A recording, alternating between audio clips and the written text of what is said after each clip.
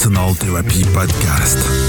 Hello and welcome back to the Arsenal Therapy Podcast. My name is Farhan, also known as Gunner since 96. And as always, joining me here this evening is Adam Keys and is Monty. Adam, how are you doing?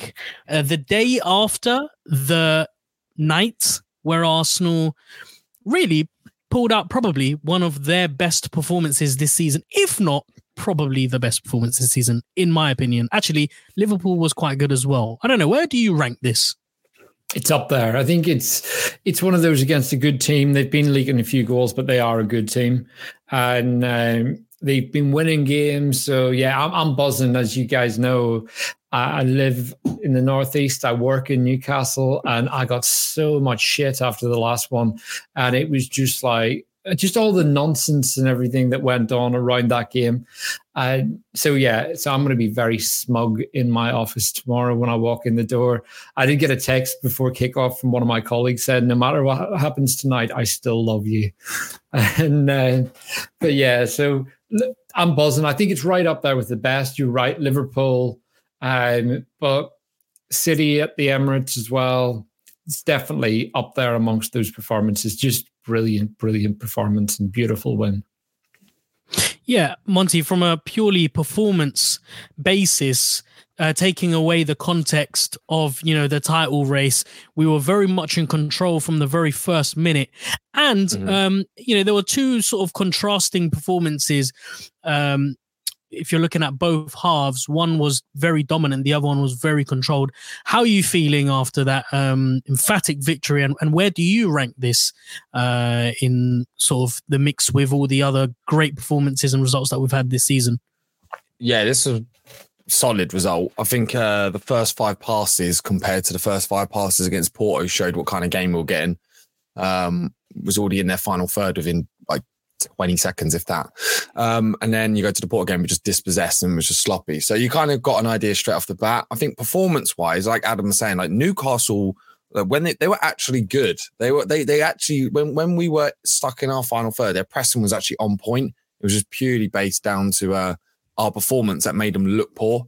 It's got to be up there. It's got to be up there, one of the best performances of the season. I think conceding the goal was a bit of a blunder on it, but going into a performance base, yeah, it was a class. It was a class. I would put it. I would almost put it as high as the Liverpool game, because I think the Liverpool one, the level of competition was just much higher, and we still managed to dominate them.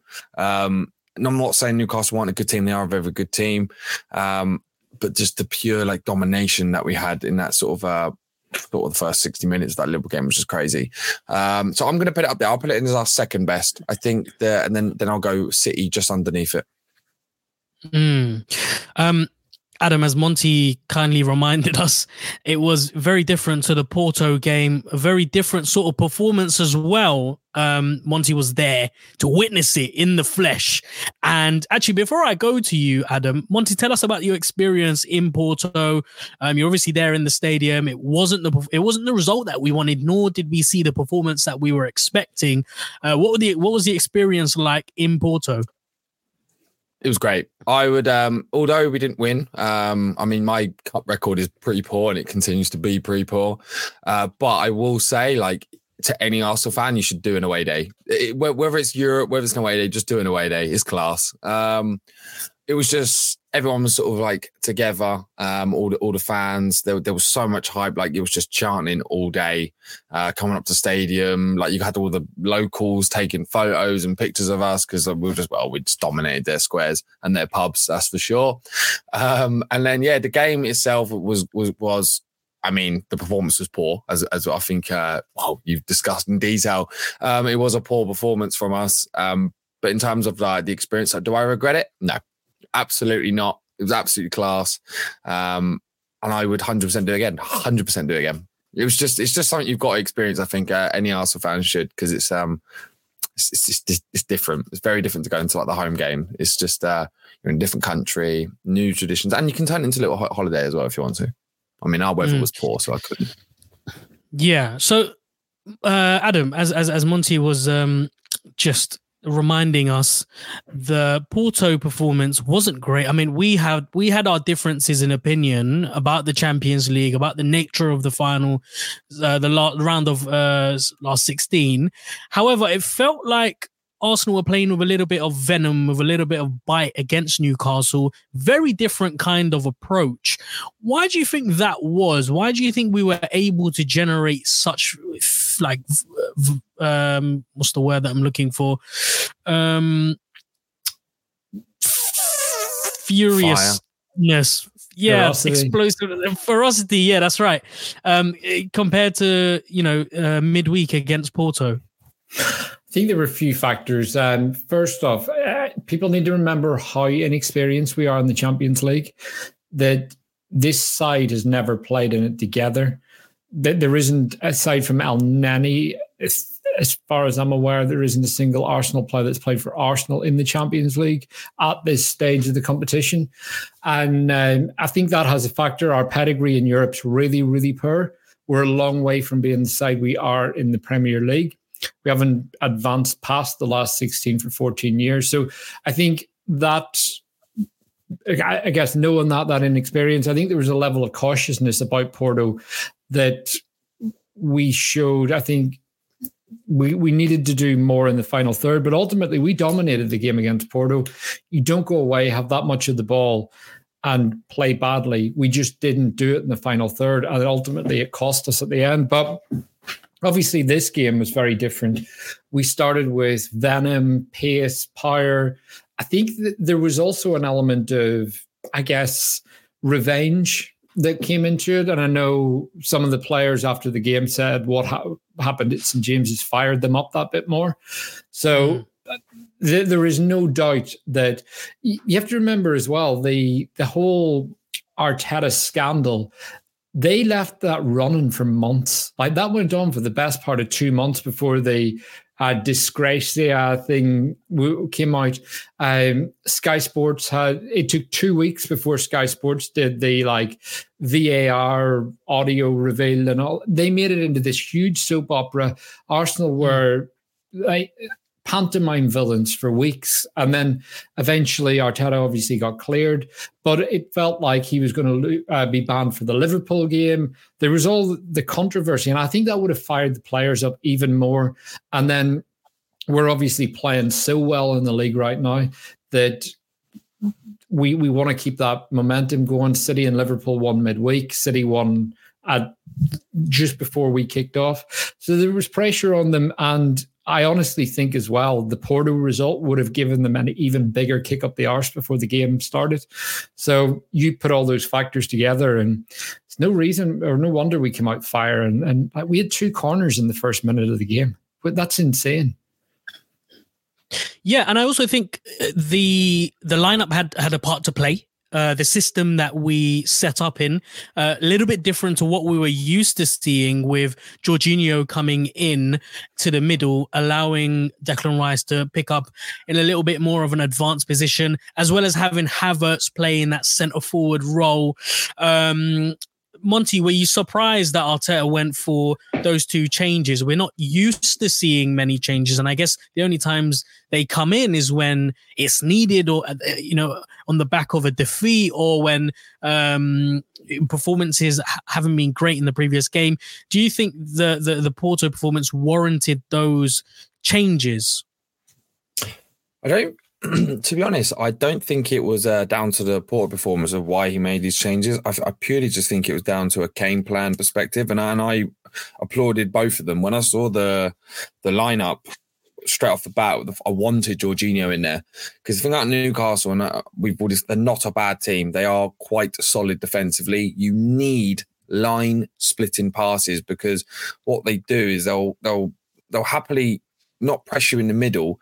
But the second you pass it out, they'll press that winger. They'll press that winger. Do you know what I mean? So you need those line splitting passes. And Jorginho was like the conductor for us today, for yesterday for the game.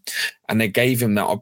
If we were to say put in Kai Havertz in that midfield and have Trossard up front, like we did against Porto, we would have had a completely different game. It'd have been a very different, frustrating game. It'd have been back and forth. But because Jorginho was in, and we've discussed it multiple times here, and I know me and Adam have got a discussion on the 15-minute, is he's so good at pacing a game. He can stop the ball, put it on his foot, and goes, right, looks up and goes, no.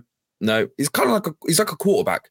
He reminds me much of a quarterback. And I actually put on my notes like the way that I had Jorginho is he was the conductor, and then you had Ødegaard, who was the aggregator. He was the one that was starting presses. He was the one that getting them there, but Jorginho was the one who paced it. So I was all for the changes. I don't think it was necessarily for the Porto performance. I think with the Porto performance, I wanted Jorginho on as soon as possible, really.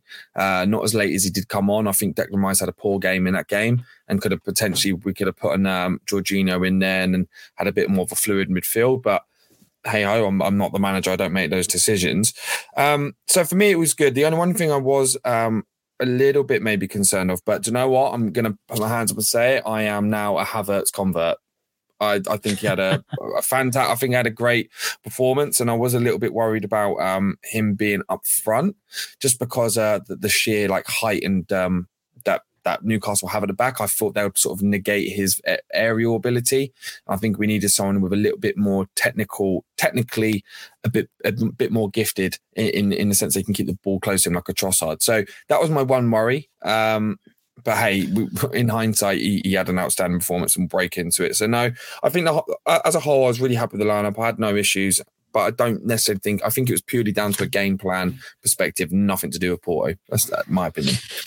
Okay, cool. Adam, as you mentioned, in the first 30 seconds of the game, 2 corners. And a really positive start from Arsenal.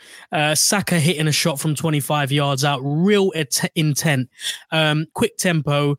And I noticed a great deal of differences tactically, which made us look really fluid and really effective. What did you notice? How were we able to bypass Newcastle's efficiency, as we kind of like to often, describe them as? How were we able to mute them so well? First off, Jorginho played in that 6 role. In recent games, like in the Liverpool game, for example, Rice played very much in the base. The 6 was Jorginho playing more advanced than him. So this game was very much switched around. Rice was really getting forward. And very early on, we saw him down in that left-hand corner, really doubling up with Martinelli, the two of them going at the Newcastle kind of right side of the pitch. And Trippier has been in fairly poor form all season. He's really struggled since... I guess since he was caught having an affair and so on and all that broke, he hasn't really been able to shake his personal life off and get rid of it on the pitch. But we saw Rice, Martinelli and Havertz, all of them down in that corner very early on, putting the pressure on. And the thing I noticed and why we were able to maintain that intensity for so long in the game was we kind of hunted and pressed in units, and there was a maximum of 4 players at any one time exerting like full energy. The rest of it was all about shape and structure. So whenever maybe 3 or 4 players went at players in a man-to-man press, the others were really, really rigid in their shape, and they were there to receive. They were there to pounce if the ball did break loose. And it meant that when we pressed Newcastle, if they cleared it, we got the ball back straight away. And that enabled us, because we had that kind of really organized shape, we were able to just get the ball, keep recycling it, and keep putting the pressure on. So every time they got rid of it, we came straight back at them. So we never fully let them set. And again, we saw very early on with Havertz through the middle, he was giving us that big central presence, and he was charging all over. Him and Ødegaard together, they've got a really coordinated press. And I think with Rice in that more advanced role, we had that bit more power in and around them too. So that really helped. And then obviously 2.5 minutes in, we saw what the pressure was doing to Trippier. And for an experienced player like that to be caught out 2.5 minutes in when Havertz closed him down, ultimately Newcastle got a free kick, but Havertz won the ball off him, got it out wide, and was unlucky to concede a free kick. But I think that really set the tempo for us at that point, because that's like, if you dwell on the ball for a second, we're going to kill you. We're out here for blood, and we want to make sure we batter you in this game. Yeah, look, we don't really see these types of starts from Arsenal. This was very reminiscent of what we were used to seeing last season. And I think one of the key tactical differences in this game against Newcastle was how we were deploying our right-hand side, in particular, Saka, over the last few games, and actually this season as a whole. He's found it really tough to find the kind of freedom that he was used to seeing or used to finding last season. Now he's having to battle two, sometimes three, defensive players who make it really difficult. The overlapping run hasn't been as consistent as last season. And so it was really refreshing for me to see Saka playing a really effective, but, strangely genius interchanging role with Martin Odegaard. I noticed it yesterday and I was like, oh my God, why have we not done this before? This is brilliant. This is excellent, because now you cannot mark Bukayo Saka out of the game. He in the opening few minutes, he cuts into the middle and he's such a good dribbler. Naturally, he just looks, like he's made to play in that kind of advanced, almost 10 role. Odegaard goes out wide a little bit and it just messes up the defensive flow of Newcastle. It's a shock to the system, really. And as you mentioned, we were talking about this just before we started, everyone working really, really hard, including Havertz, in the middle of the pitch, playing with a lot more energy than what we're used to seeing. However, we do often see that teams, particularly Arsenal, sometimes when they play with such high energy, such high intensity, mistakes can happen, and you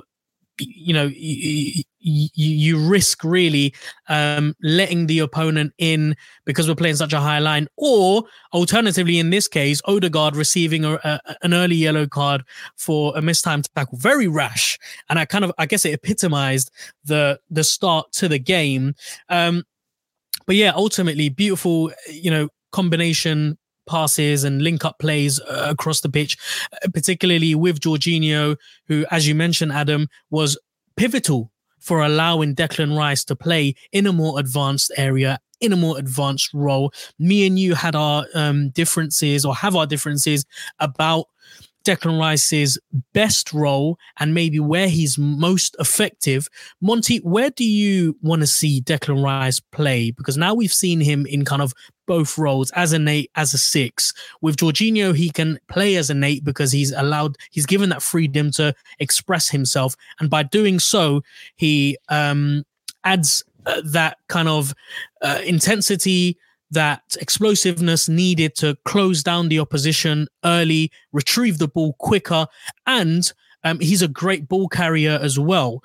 On the flip side, defensively, he adds so much structure, so much discipline, as well as just being a really good defensive midfielder, just shoring up that space and owning that kind of portion of the pitch.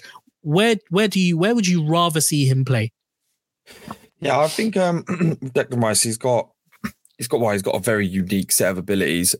He can do pretty much everything. In regards to sort of his positioning, I think seeing Jorginho in the way that he can play the 6, just purely being able to. He has just a better understanding. He has that more experience, so he understands when to speed up, when to slow it down, when to put it out. And there's sort of that moment, I think it was around the 10th minute, where we saw Declan Rice, what he can do. Because when Jorginho got the ball in, it goes sort of into Odegaard. It's direct, because he was direct all game. He was not doing any sideways passes. They were only when it was necessary. But when he could, he was putting it straight forward. It went straight up to Odegaard. Odegaard on the 1 flicks it around the corner to Declan Rice, and Declan Rice turns it, and he's running straight on goal. Unfortunately, he takes a shot and it goes for a save. But that's what we can see with Declan Rice, because I think what I would like to see with Declan Rice is if he goes into that sort of 8 advanced role, you've got a very good player and he can drive the ball. We've seen it, and he did it multiple times in the game. He was driving up 25, 30 meters. I mean, in the second half, he did one, sort of not second half, towards it, and he was in our final third, and then we pushed it up into sort of halfway and got a throw in. Declan Rice can do that. And if you have an advanced 8 who can tackle and intercept and like sort of his positioning is just on point for intercepting, if you can have that so high up the pitch when it comes to pressing, that's when you contain teams. Because there were sort of 2 main things I noticed from the game in terms of a game plan perspective.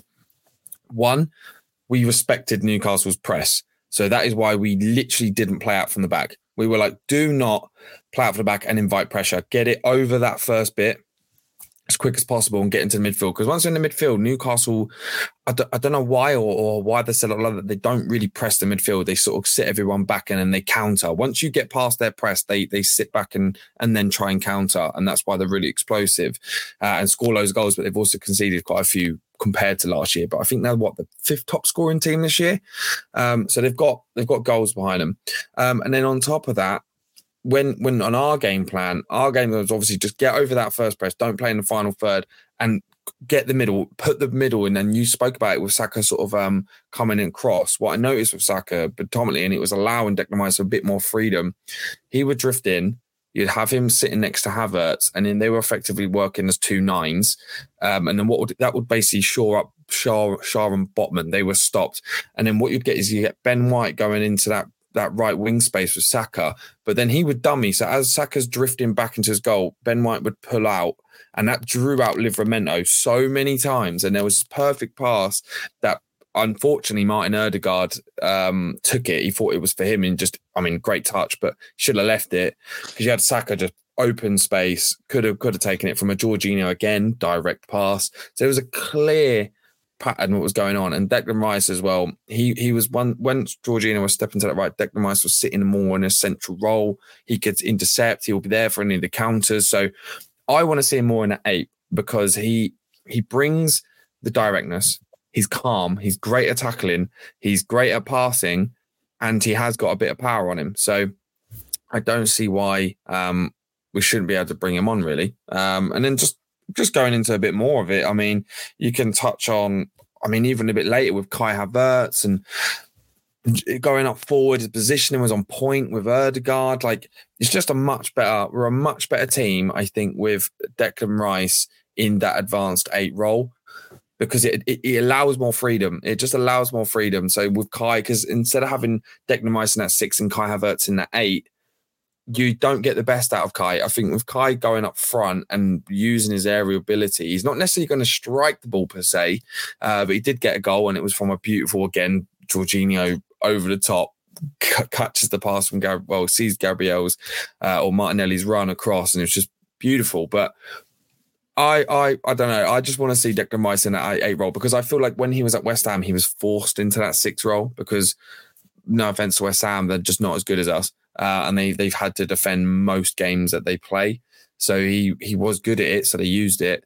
But when you look at even the final when they were in the Conference League, does that charge, scores a goal, wins them the cup. Do you know what I mean? Like, he can be an advanced player. And if you have an advanced player with a defensive mind, in terms of being so gifted defensively, you can stop it. So yeah, I want to see him in 8. What about you, Farhan?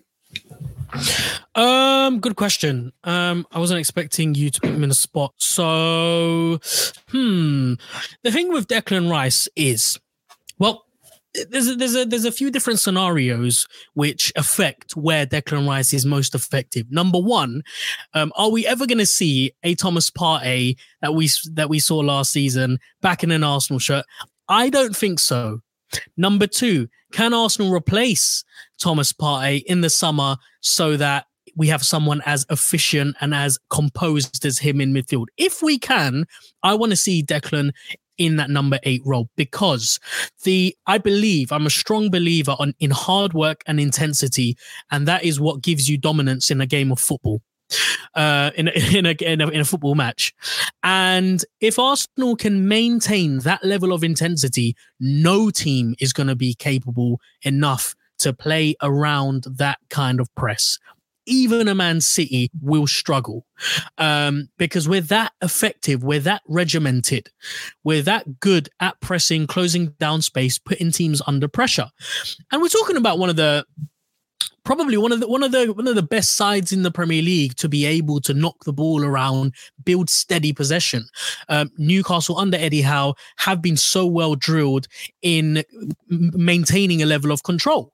So if we're talking about, playing at that level, I want Declan in the number 8. If we're talking about, and I know Adam favors probably, I apologize if I'm speaking for you and I've completely got it wrong, but I get the impression that the fans on the other end of the spectrum who favor Arsenal to be a little bit more controlled, to build up play, to just play with a little bit more of a grounded approach, will want to see Declan in a defensive midfield role, in a 6 role. Before we move on, Adam, why don't you give us your take on where you kind of see Declan, where you think he performs best? Yeah, I definitely want him in a 6. So I think he's classed as an 8, but I think Declan Rice can be the best 6 in the world. I think he can go to a level above what Rodri's at. And I think what he offers you, the anticipation, the power, the strength, just how switched on he is, how much he's improving as a high touch player compared to West Ham last season. He was coming out with like 55, 60 touches a game. He's now doubled that at Arsenal. He's involved way more. And I just think the shielding that he gives you in that position, I think is insane. So for me, he can be the best in the world, bar none, in that position, and quite considerably better than everyone else. However, I think as an 8, in certain games, yes, what you're saying, I completely agree with. I think that intensity that he gives you, if you want to go out and really smother a team and lock them in and not let them play, he again gives you something that other players can't, and that power that nullifies them deep in their own half or their own defensive third can kill teams. However, you can't play like that in every game. And the other thing that Declan Rice doesn't have, and I don't know if he'll ever have, is he's not a lock picker. He's a very, very good passer of the ball. He's very technically secure, strikes the ball well. But I would like someone that's just a bit more kind of creative in that position in the 8 role. And I just don't think Declan Rice is that player over the course of a season. However, I think, say we went out and got a Zubimendi in the summer, for example, who we've been heavily linked with, I think with those 2 players together, you could have what you've got with Jorginho and Rice, in that some games you play Rice as that more advanced player. Some games you play Zubimendi as your left 8. And again, it depends on the opposition.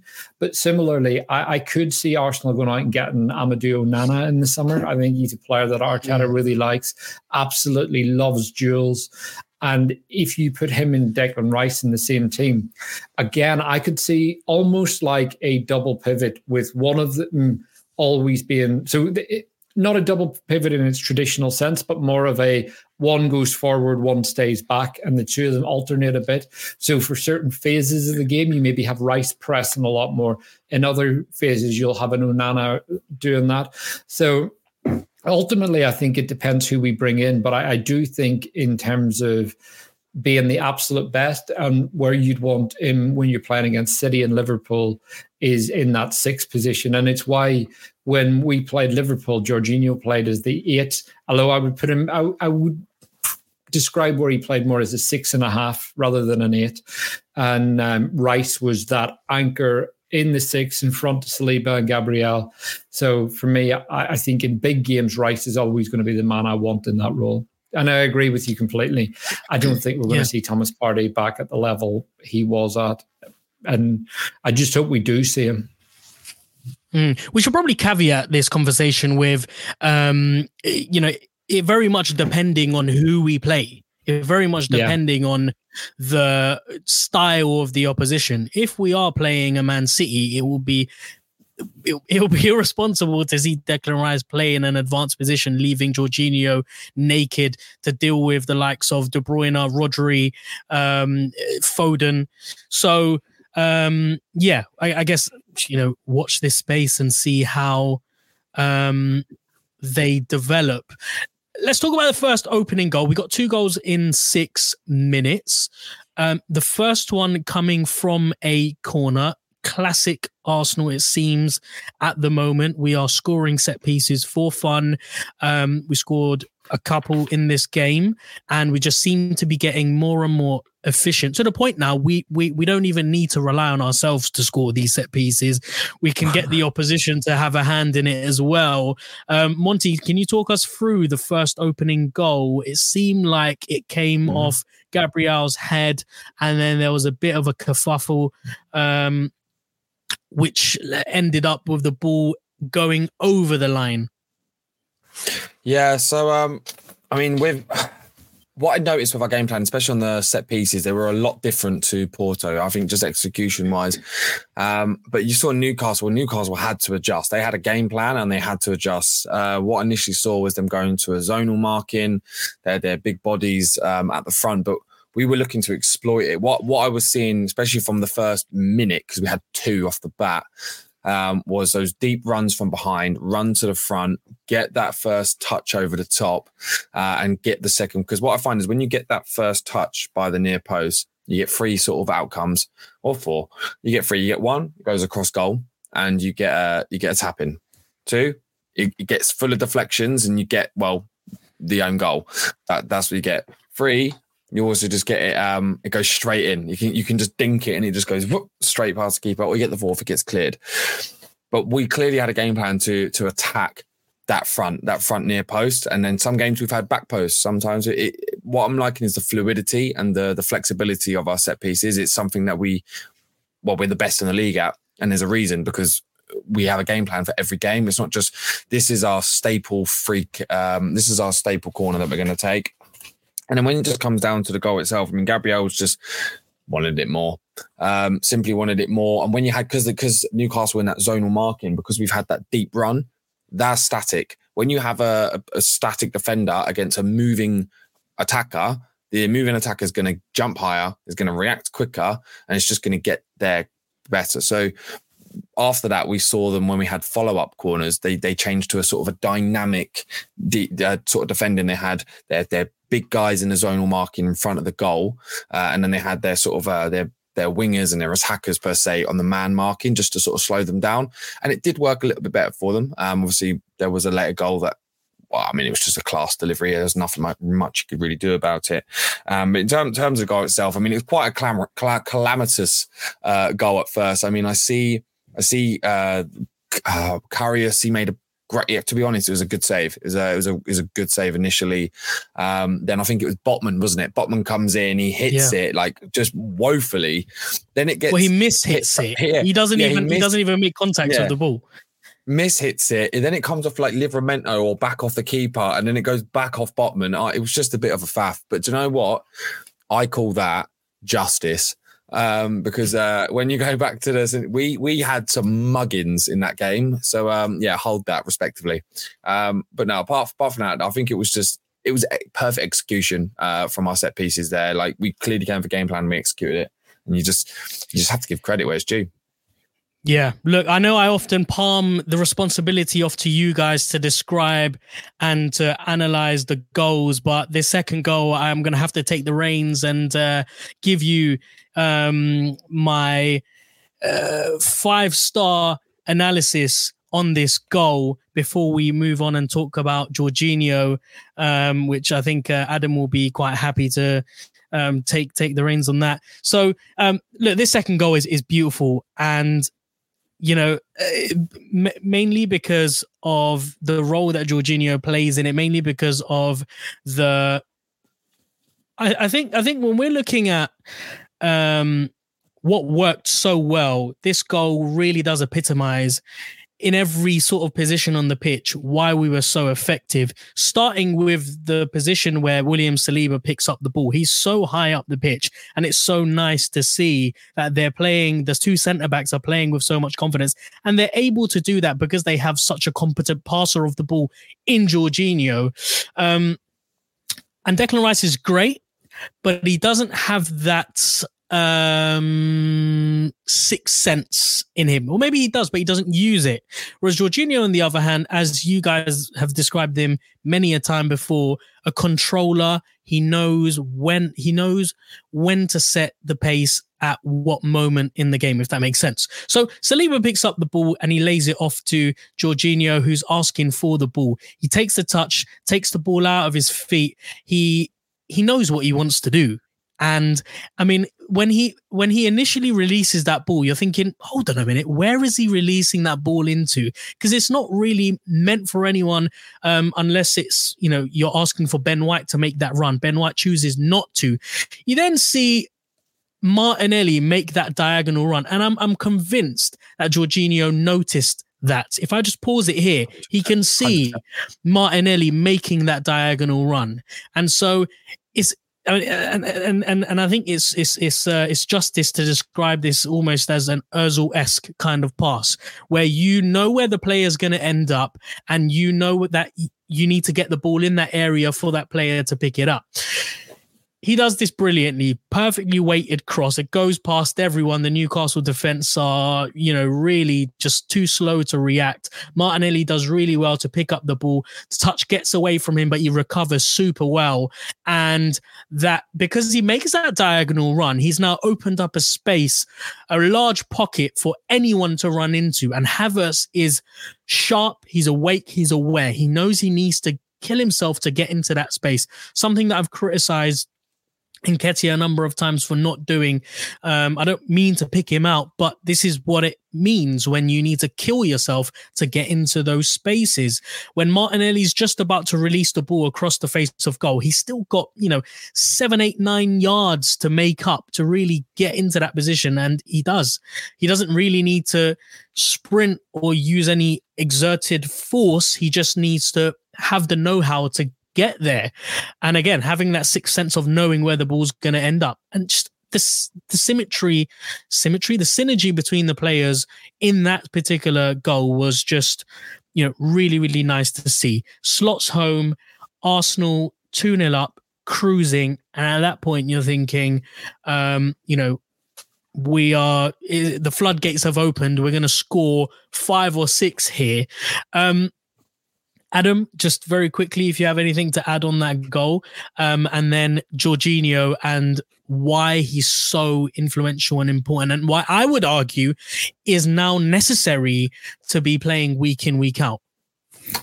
Big change from you after some of your earlier statements about Jorginho, which we will come to. I think you summed it up well. It's a beautiful ball into Martinelli. Martinelli does really, really well. It kind of reminded me of, do you remember Sanchez's little back heel against United when Ozil got to the byline? Very similar way in that Martinelli kind of had to readjust his body whilst facing the opposite direction. Does really well, and Kai comes running in, puts it in the net effortlessly. But I did the 15-minute show video about Havertz, and I mapped out loads of the runs he was making, and he's been making this run time and time again. Against Burnley last week, Saka had a chance, and Havertz is attacking the 6-yard box, and it's cut out. But if Saka made that pass, it was a tap in for Havertz. He is making this run time and time again, and that is going to lead to more goals. And one of the criticisms I've had of Jesus is that he doesn't get into the box enough.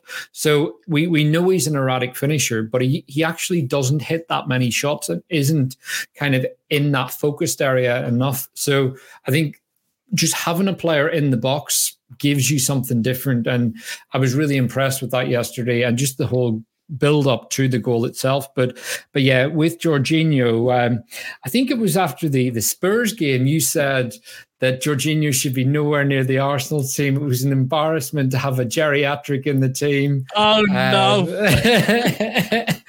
So it was refreshing to get those. In other words, yesterday. I think, in other words, we were all kind of in that camp, weren't we?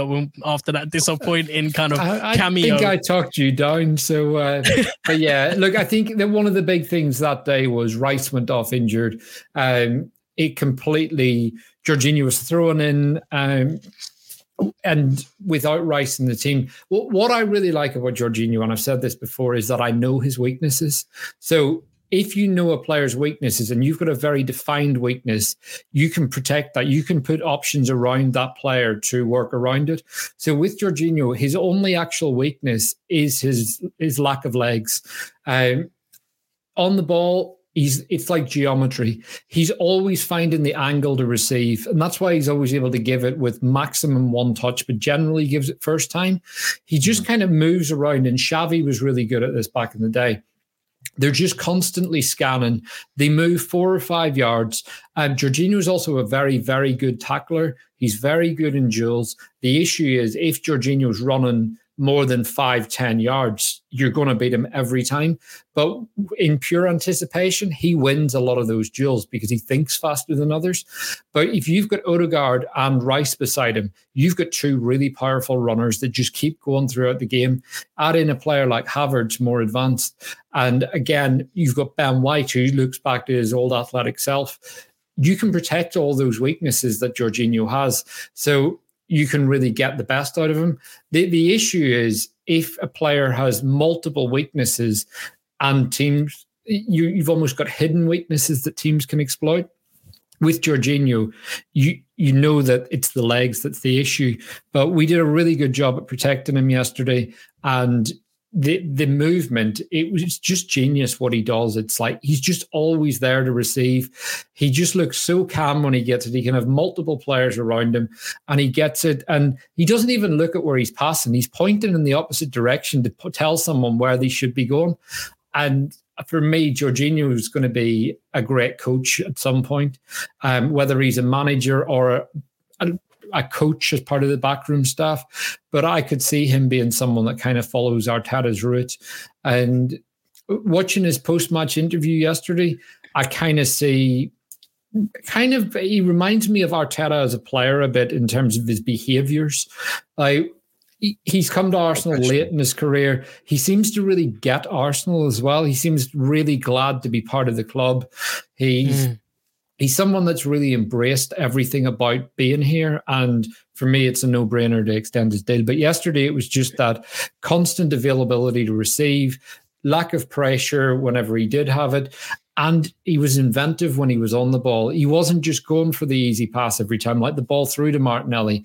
He spots that quite early on because Martinelli's he plays a lofted, lobbed through ball and it goes fairly straight with a bit of whip on it. Martinelli's 20 yards the other way when he sets off. He sees that straight away and gives it quickly. So they're the things in Jorginho's game that people don't appreciate. And he can play those line-breaking passes that I don't think Declan Rice can actually play consistently. But yeah, just a superb performance. And I'm really glad to have him in our squad. But what a piece of business that was when you see how Caicedo's fared at Chelsea. Yeah, and do you know what?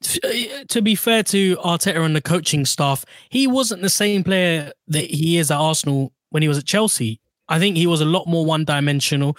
I think he was overall a very good midfielder.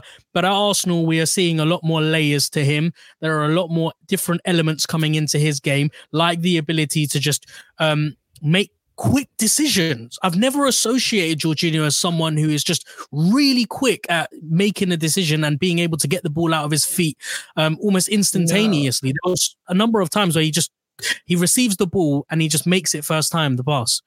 I would say the last 18 months at Chelsea, I watched a lot of Jorginho just as I did with Havertz. And the most obvious thing I noticed with Jorginho was Chelsea played with huge distances in and out of possession. So when Jorginho got the ball, there would be 15 yards between him and his two midfielders, and the same with the defenders behind him. And he can make those passes all day long. The issue is those distances, everyone thinks about them in possession. When you're out of possession, you obviously then, if you lose it, you've got big spaces to cover. But in terms of, again, thinking quickly, that's always been Jorginho's biggest strength. At Napoli, he was the original regista in that midfield position. When he came to Chelsea, he was a revelation. And then he won the Champions League, he won the Euros by doing all these things. So I don't really think that he's become any better at Arsenal. I think Arsenal have rediscovered the player Chelsea lost towards the end. Okay. Yeah, you're probably right. I mean, you are right. And you know something, I think it's probably similar with Havertz. I don't think Havertz has become a better player than he once was yet. I think we've got the player that existed a couple of years ago. He's getting back to that level of confidence and he's going to really kick on now that he's got there. But I'm not sure that he has a big part of with those two players was just getting them back to the players that they were and Chelsea had destroyed. Yeah, because I almost always associate ex-Chelsea players with immediate kind of... it's because Petr Cech was so bad. Yeah, literally. You forget how many players Chelsea have and Gallas ruined. The less said about him, the better, really. So, look, approaching the end of that... You did have Thomas from Allen playing beside him for a couple of years, and that can't be easy on anyone. What an absolute footballer. So look, we're 2-0 up, we're cruising, and we I guess the end of that first half, we see a barrage of opportunities one after another, and it comes from a lot of high pressing. Quite frankly, you could call it high risk football, with Odegaard pressing, leading the press. But I guess when you sniff the opportunity, when you can tell that the opposition are under pressure, they're feeling nervous, you have to go and you have to be at their heels. I was really impressed with how calm and how composed we were at the back as well. When Newcastle tried to, close us down in our box, David Raya is someone who we've been critical of because of what happened with Ramsdale. But Monty, I feel like he's really coming into his own. He's really making this position his own. And I feel like he is starting to really bed in to the Arsenal squad. Just a quick word on him and, in moments, because when you're 2-0 up, it is often described as the most dangerous scoreline. You give the opposition a sniff and they're back into the game. There are a number of moments in that first half where Raya needed to be calm and composed, where Raya needed to make the right option, get it out of his feet as quickly as possible. We've seen previously Ramsdale, being at the end of some really, not so good moments. So yeah, David Raya, has he finally won you over? Yes, I still think we can do better, just full stop. But I think Raya's definitely, compared to Ramsdale's a bit more erratic. Raya's a bit more structured. But I think there's multiple things to speak about, sort of, especially from the 2-0 perspective. But with Raya, and I've noticed it more in the second half because he wasn't really tested, let's be honest, in the first half at all. So in sort of second half, I remember there was this a phase of play that ended up with a Kai Havertz miss. We had like 16 passes from a throw-in, and then it got passed back to Raya, and Raya just instantly knocked it straight up to Saka. Saw him there. Then later on in the game, there was the one where he's just spanked it at the referee and he spotted Trossard open. That was a joke, by the way. That would have been so funny. I was actually laughing. I was literally like, no way did that actually just happen. Paul Tierney, fuck you, man. Literally, it was quite funny. But now Raya is definitely more. He's by the book. He's very by the book. And even when he got the ball, he was always like getting the ball. And I mean, Ramsdale does it similarly, but Ramsdale will trigger a pass when he shouldn't, if that makes sense. He'll try to force a long spray ball into it. Whereas Raya will go, no, I'm not going to do it this time. He's a bit more cautious, and sometimes it works, sometimes it doesn't. And, they're both just very different players. But I do think Raya at the moment is a better player for us at this moment in time, because the way that our defense is and the way that our press is, we're receiving a lot more crosses into the box, because it's very difficult for a team to break us down and get into the center of it. And I just feel a lot more calmer. And I said this at the start of the season, I think Raya is just better at collecting the ball. He won't punch it, he'll try and grab it. Whereas Ramsdale, I think, does sort of an acrobatic punch and then it can kind of screw him over. But I think there's other things that we should speak, especially that, because I know you said in the sort of towards the last, it was a bit back and forth. And I mean, again, you had Newcastle trying to go back to their dark arts again. I think it was Bruno Guimaraes goes down and throws his boot off as if to say, but then when the referee's like, bring the physio, and he's like, no, because I'm good, mate. He's like, no, I'm good. But there's 40 seconds gone. So yeah, they came back to that. Trippier did it, I think, in like the 15th, 16th minute, went down and said, oh, my knee, and then gets back up like he's all roses again. And then as well, I think it was around the 38th minute, and it all actually kind of started from Raya at the start, just being quite direct. But it was that opportunity where Saka had it, and it goes well. I mean, it's a great save. Let's be real. The keeper did make an excellent save, sort of to his left, but it was that Martinelli run. And he just gets it on the turn. He runs, makes an instinctive run into the inside on the outside of the box around the 38 mark. Overhits a cross, unfortunately. I think it was Ødegaard it was meant for. Overhits it. Saka gets it. But the way, I mean, Saka's in form right now. The way he gets his ball, it's a bit of a mishatch, and he looks to go inside, and then he can't go inside because there's like two players closed down, and then he just calmly just steps outside, and he does two players while he does it. Does two players, gets a full shot, gets saved. And then from that moment, again, we were just on the ascendancy, because it felt like towards that, I know you were saying 2-0 was a dangerous scoreline. It felt like Newcastle was starting maybe to get something going. They wanted to slow the game down with their little dark arts, and they tried to get into the game. And then we'll do a moment like that, and it's like, no, you're pinned back. And we discussed this, I think, after the FA Cup game with Liverpool when we lost, and we said, what's the one thing that we aren't that Newcastle are? And the one word that popped up was ruthless. And that's something I don't know what they gave them in that winter break, what Salt Bay was giving them, or the special seasoning, I don't know. But whatever it is, they're ruthless. We are ruthless now. I mean, how many times have we gone 2-0 up, 1-0 up, even 1-0 up, and we're just happy with it? We'll sit there and go, especially in an Arteta team. I've seen it multiple times. We'll go 1-0 up and just sit there. But it's different now. It's different. There's a ruthlessness to us. We want to continue pressing. And again, it comes from Raya at the start. Like, he's looking. The second he gets that ball on a claim, he's looking for Martinelli. He's looking for Saka. Jorginho gets the ball. He receives it. He takes 1 to 2 touch max, and he's trying to push it straight up. He only goes sideways if he has to. He doesn't look for the sideways pass. I feel like some players, like Mohamed El Neni's, we love Mohamed El Neni. He's got a great chant and we love it, but he will pass sideways just because, he's like, right, you do it. I don't want to do it. But Jorginho's like, right, no, I can pin it. I'm gonna go for it. Raya's like, right, I can make that throw. Like, remember the Gabriel Jesus goal? Throws it straight, pins it. And that's what we are now. We're ruthless, and we're not giving up, which is what I like to see. And going into the half, I think it was just it was an excellent way to be in position to be. And then I was hearing loads of talks that about 80% of the people in the grounds were pretty much drunk because, it was a raucous, a raucous atmosphere.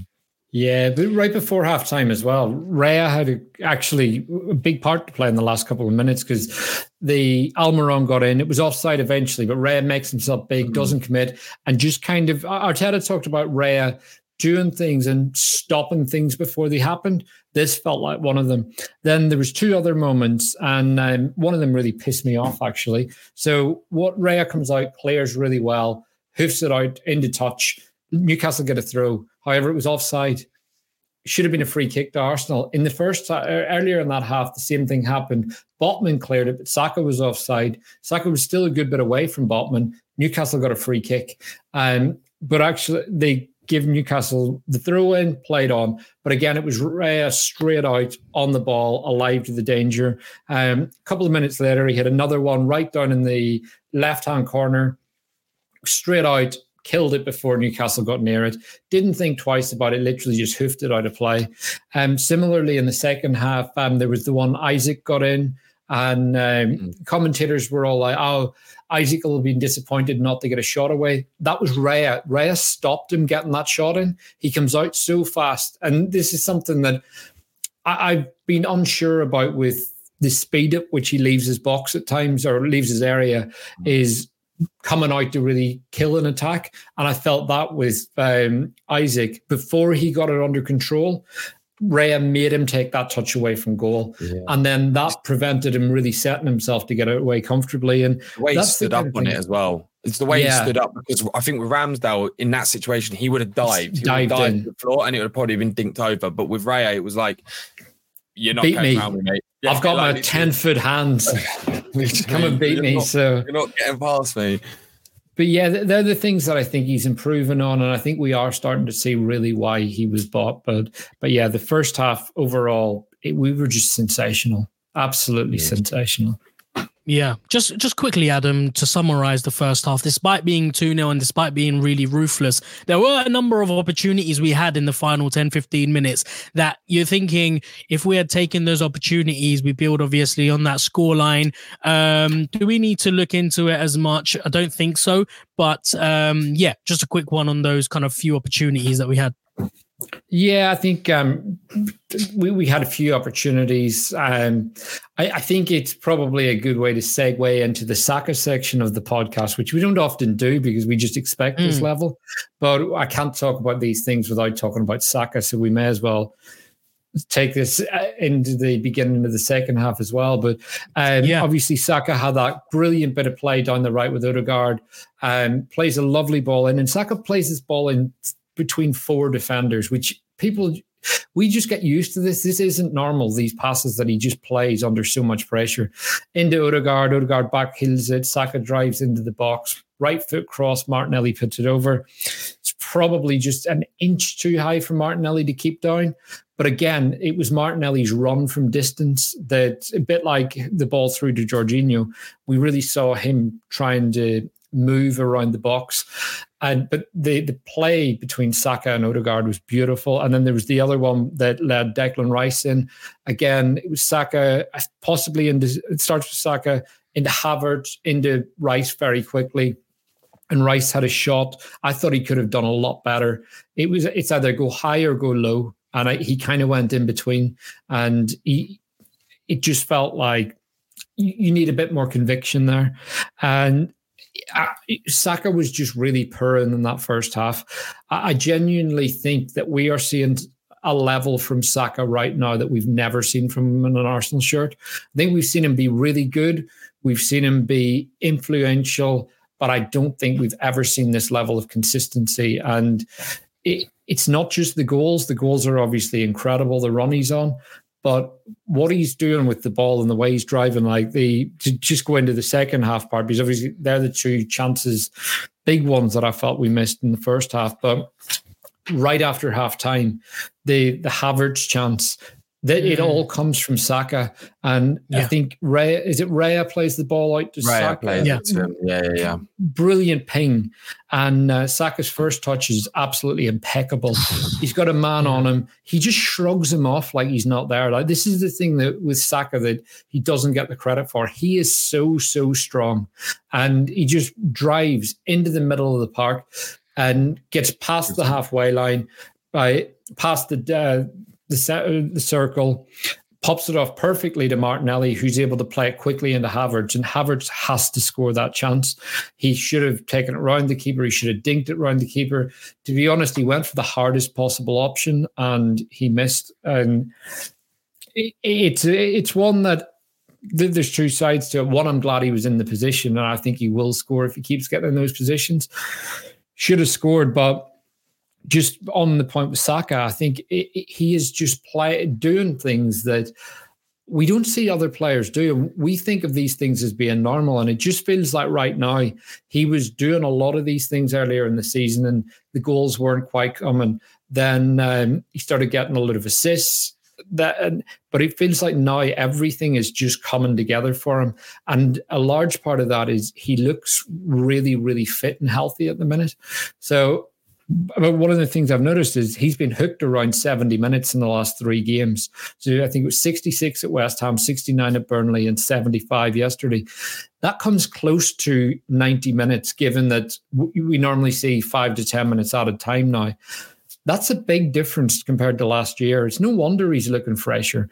Last year, we had the Villa game at this point. We had the defeat to Everton, a defeat to City, and the Bournemouth game, where we were pushed right until the like kind of 96th minute. Saka was, we've been winning games early, and I think that's why we're seeing the likes of Saka being so good. But he right now is someone that he's playing to his own rhythm. He's doing things that I don't see anyone else doing them. I think the only player in his position better than him is Salah.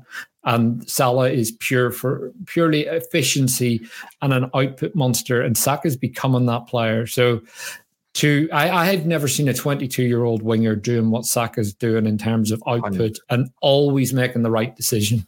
It's funny you say that, actually. You know, I actually had a conversation with a Liverpool fan, and he was trying to like draw me in, like, oh, who do you think's better, Saka or Salah? And obviously, I was like, well, Salah, because he's just phenomenal and he is just an output machine. But I said, and as a caveat, I said, but Salah at 22 compared to Saka at 22, Saka's way better, 100%. Way better. Saka has a much higher ceiling, I think, and it's crazy to think he is still that young.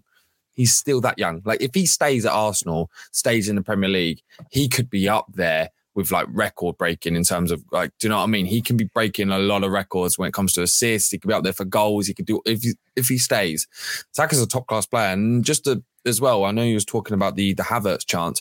I want to give credit to Jorginho in that, because before, I think it was about 4 passes before the Raya pass, Kivior makes quite a well, it's quite fizzed in, but it's a bit of a poor pass to Jorginho, a bit too high, so it goes off him.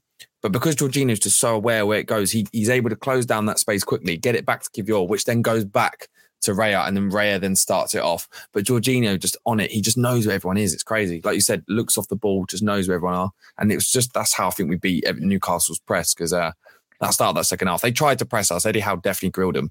They tried to press us, and it was actually a good press on paper. It was a very good press, but the awareness from all our players, and just, I think the togetherness to have the faith that your guy is going to be next to you, even though you haven't seen him, that was how we beat him. That was just simply how we beat their press today, because they couldn't get near us. Yeah, I mean, they certainly looked a lot more controlled in the second half. I don't know whether that was down to us securing the win with that third goal that we're going to talk about now. But Newcastle, to be fair to them, it seemed like they wanted to have a real go in the second half. There were 2 early chances of Isak going through, Raya handles it, and then Jordan sprinting into space. Who the hell's Jordan?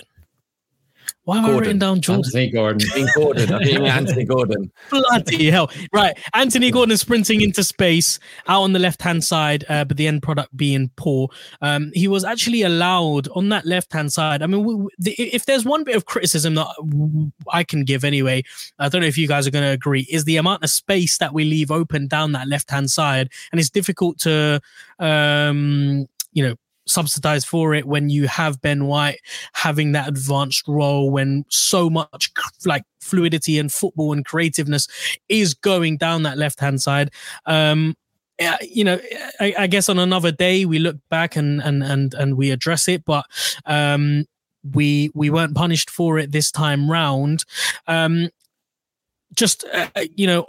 Bukayo Saka, Monty, the third goal does come from him, and it comes from a piece of brilliant interception from Havertz. And this is one of those types of interceptions where you really have to be on your toes, where you really have to be clued on and switched on. He makes it look really easy, but actually it's quite a difficult interception to make. The ball is coming in, it's coming in with a bit of pace, and he has to stretch his leg in order to get it. So he times it really, really well.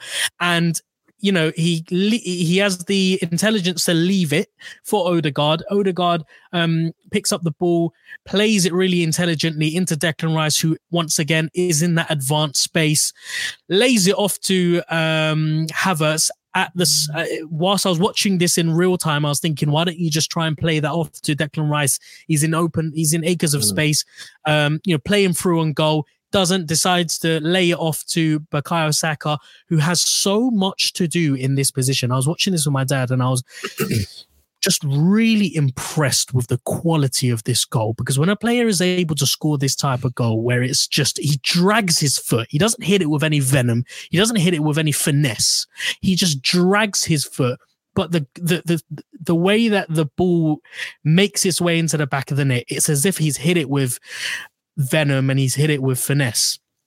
That goal itself is a bit of, it symbolizes and it summarizes the level that he's at, where he doesn't need to get a 100%. Clean shot. Yeah. He doesn't need to get a clean strike on it, but still the ball looks like it's been hit with, a really clean strike. He actually hits it cleaner than you think. It was an Henry-esque goal. It was an Henry-esque goal. The way he hits it, it makes it look hard. But I want to go back to before you. I know you mentioned Kai Havertz's interception, but we need to go back just a little bit before that, because you're going to forget Martin Ødegaard's press to cause that interception. Like I was saying, Ødegaard. And Ben White with him. Ben White and Ødegaard, the two of them kind of, because White inverts, and this is where you get that, the benefit of the inverted fullback is that transition killer in the middle, and him and Ødegaard just double teamed that. As I was saying earlier, Martin Ødegaard, Jorginho was the conductor, right? But Martin Ødegaard was the aggregator. He was the guy that was like, right, we're pressing, we're disrupting your game now. That's it. We're taking it. And then once we got the ball, it was like, right, give it to Jorginho, because this is the guy who's actually going to tell us what we're going to do. But the one to get it off, once we were in defence, it was Ødegaard running the show. And then that press to get him. And then Kai, I have to give credit. The position, like you said, was perfect. It was perfect. And the know-how to just leave it for Ødegaard to come in and Saka getting the ball. Like you said, I thought he was going to lay it onto Rice. I was like, Rice is there, like screaming at the TV. And then he didn't do it. But then he has that calmness. He looks up. There's so many bodies in the box. I think he goes through about 8 bodies. Players. There's 8 Newcastle players plus Karius in the box. And it's mental. And then the way he just calm. He's like, he sees all those players and he goes, yeah, I'm going to go for a shot. I'm having it. It's like, why not? And it was a very Henry-esque. I saw it and I just thought of an Henry-esque goal, across the keeper, low, driven. And Karius actually, there's nothing Karius could have done because he couldn't see it. He literally, because it was low, if it was higher, then he would have more chance to get it. But that's what I said. It's an Henry-esque goal. Henry would do those low shots because you can't see them as a goalie. It's impossible. By the time you see it, it's literally by your side and it's gone in. So the finish from Saka and the confidence that we're seeing, I feel like maybe not necessarily last season, but we've seen him the season before. He wouldn't have taken that shot, but now he's got that swagger about him. He knows he can do it. He knows he can do it, and he's humble in the way that he perceives himself, but he knows he's a good player. He's a good player. Yeah, he knows it. And that's what we're liking now, because I feel like times he would have maybe last season passed it to Declan Rice. He might have made that pass, but now we've got a killer.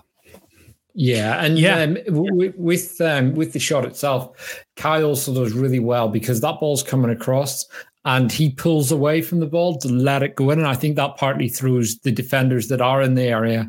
So it's just multiple pieces of clever play. And I feel that that kind of telepathy within the players is now there that maybe wasn't there earlier in the season. And that's why we look so fluid.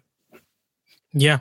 And someone we've been quite critical of lately, well, I certainly have anyway, and question marks about whether he has a long-term future at Arsenal, is Jakub Kiwior, who I felt even him today looked really confident, sharp, and just played with a bit of swagger. He gets a goal and again comes from another set piece. It's a lovely corner in, this time from Declan Rice. And, bodies are there. So many bodies are there in that 6-yard area. And Kiwior rises to the occasion, gets ahead to it, goes into the back of the net, and that's game, set, match, really. Arsenal do make a few substitutions. Ødegaard, Saka, Havertz coming off for Nketiah, Nelson and Smith-Rowe. So maybe we can have a quick chat about some of our favourites and some of our not so favourites. Let's start off with Eddie Nketiah. Now, Adam has a bit of a gripe with Eddie, and he needs to get it off his chest once again. Monty, I am going to guess, is going to have something to say about that, but let's let Adam have his say on Nketiah. He comes on and the dynamics of the game do change. Why is that? Yeah, I think it's just Nketiah doesn't work hard enough. He wins duels when he's close to them. It's the intensity of the pressure and it's being proactive. I think if the ball's close to him, he closes it down. If he gets there, but there isn't that continuous press, and I think that's something that he lacks. I don't feel a hunger with him. Even Nelson, who I don't think is good enough to play for Arsenal. The thing with Nketiah is I do think he is actually good enough. I feel like we've lost him a bit as a player. I think he knows he's probably fourth choice in the striking position now. And I think his head's dropped a bit. I don't think he doesn't look like a player that's overly happy or confident right now. And for me, it's just the drop off in intensity. Whereas I look at Nelson and he comes on, he puts in a shift. Yesterday, for me, if I was Nketiah coming on at 4-0, I'd be thinking, I'm going to make this 5. I want to play more football. I want a goal. Same against Burnley, same against West Ham. I'd have been coming on looking for that goal. And because that goal, look what it did for Kai Havertz against Burnley. He looked like a different player. Goals do massively increase your confidence, and it doesn't matter if they come when you're 5-0 up. Just hitting the back of the net, there's no better feeling in football. So I just think I want to see a bit more from him, and it just frustrates me every time he's on the pitch. And I feel like I've always defended Nketiah and always had this, like, he's going to come good, this hope. And I just think right now he's a player that should be coming on when we're 4-0 up in games and giving someone a breather, because he's not a bad player. It's just he just frustrates me because of the lack of that injection of enthusiasm's not there. Yeah, he does have just very quickly. I think he does make a point about the energy and about the coming on with the kind of attitude needed. If you know that you are third or fourth in line to play as a centre forward for Arsenal, surely there needs to be a little bit more oomph. There needs to be a little bit more explosiveness, similar to the one that we saw in the first half. I'm guessing you're going to say that that's just not his style. That's just not the way that he plays. But from an attitude point of view, there does need to be a little bit better, no? No, not even. I just think it's context to it. In terms of, we had, like, and like Adam said earlier about playing to people's strengths, Jorginho's strength is not legs, right? So why surround him with Emil Smith-Rowe, who doesn't do off-the-ball movements, which led to Newcastle scoring? You take off one of our most dynamic and, like I said, aggregators throughout the whole game in Ødegaard, replaced with Emil Smith-Rowe, and then you bring Nelson on, who replaced Saka, who was electric all game, and then we're complaining about offensive output. I mean, Nketiah statistically put in several pressures. He won all of his ground duels and won all of his aerial duels in 40 minutes. His 3 aerial duels, 2 ground duels, won them all. He got dispossessed twice from bad balls. So I don't think he did bad. You know, he only had 14 minutes and you're 4-0 up. Yes, you want to be on there. But if you put Eddie Nketiah in there, left Ødegaard on, you might have got a different result. Or left Kai Havertz in there. Because what I want to see, and this is the first thing I saw when Eddie came on, literally the first thing he did, he got this long ball, a beautiful ball come in, he chests it down, puts it straight on the plate for Emil Smith-Rowe, and Emil Smith-Rowe absolutely just screws it. If that's Kai Havertz or the other way around, I think you get a goal at that, or you get a very good chance to one. And I've said this multiple times. I think if you get Eddie and Kai together, I think that's when you'll get a really good dynamic duo, because Eddie will shoot. Eddie can win his duels. He's a very strong player. Like, he's not skinny. He's a very strong player.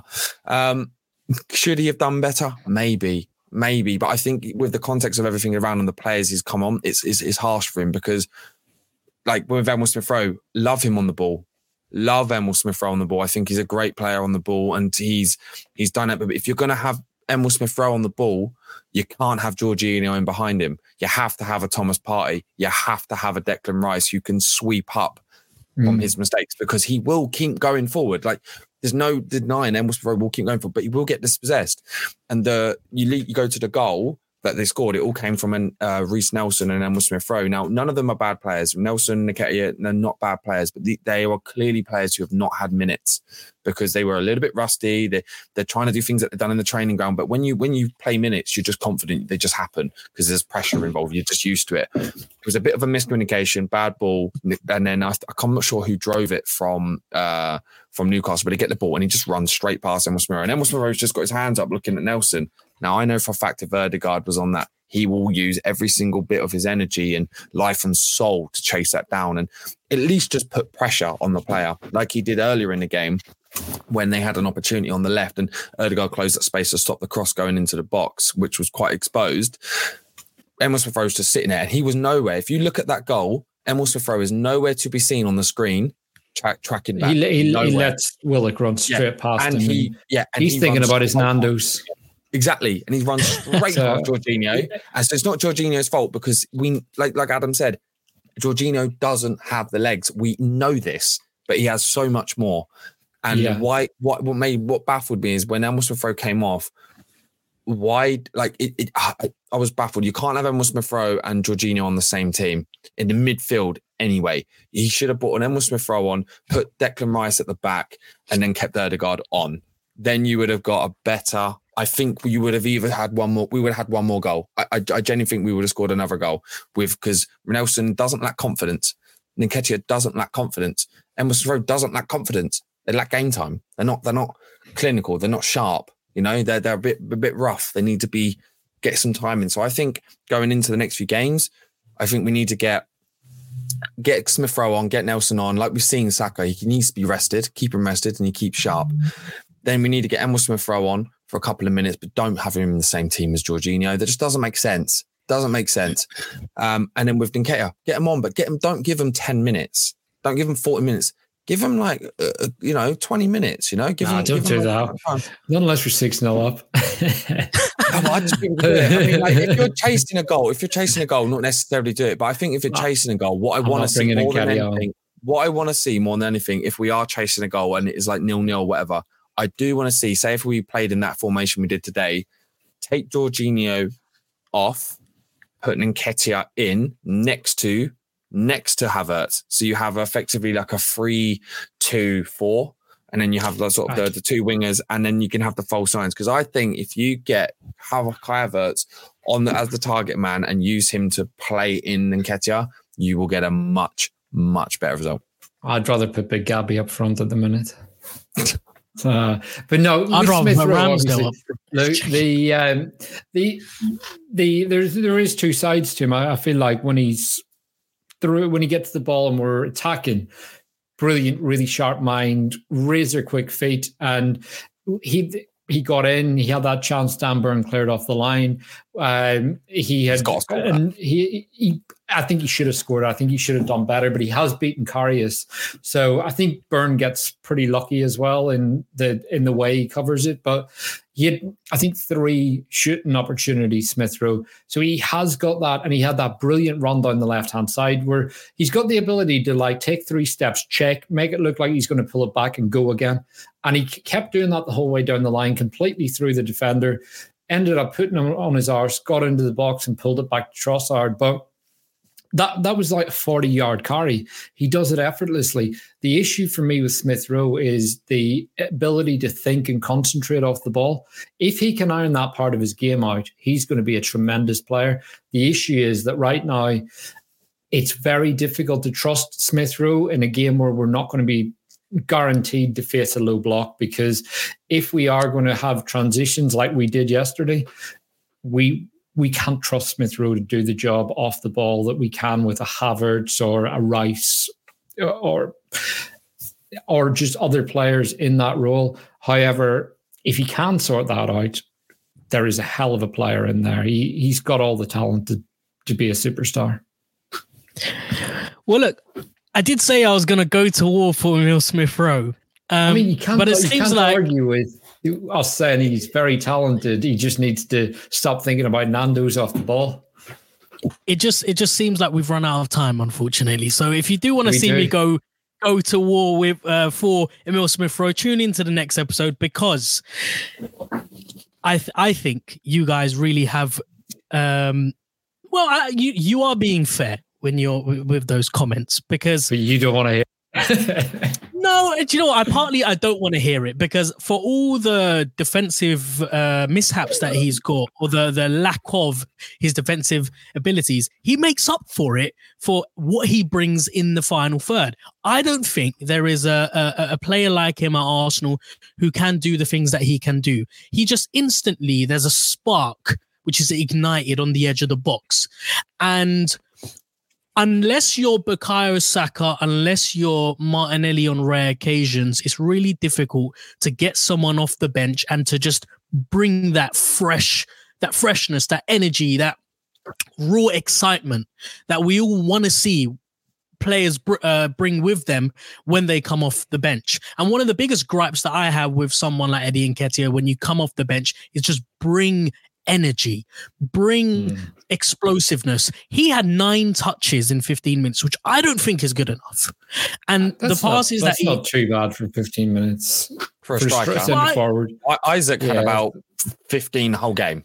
Yeah, that's not too bad for a striker. When I think Trossard only had 20 touches in Porto.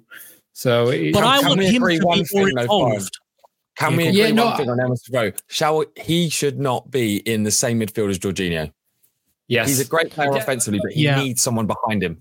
Yeah, I agree with that. But I think the point I'll leave it with is, when it comes to playing football, there's two sides to it. There's on and off the ball. A few years ago, I would have overlooked all of Emile Smith-Rowe's deficiencies off the ball. But Arteta taught me that I am angry when I lose a duel. And if Bukayo Saka, our superstar, can win duels time after time after time, Martin Odegaard, our most creative player, our club captain, can run his socks off right until the end of the game. Smith-Rowe can track a runner. So I think that's being completely fair to him. Touché. You make a very good point there.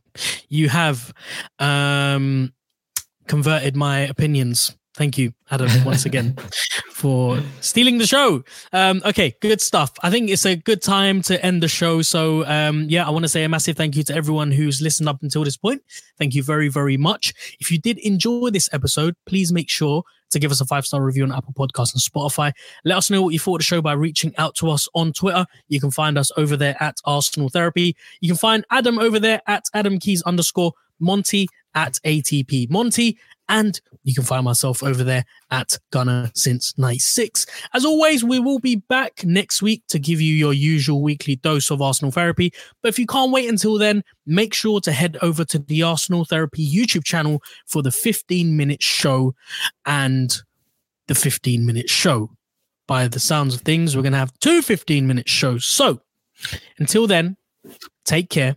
Have yourselves a lovely week, and we'll speak to you soon. Thank you very much. Bye-bye.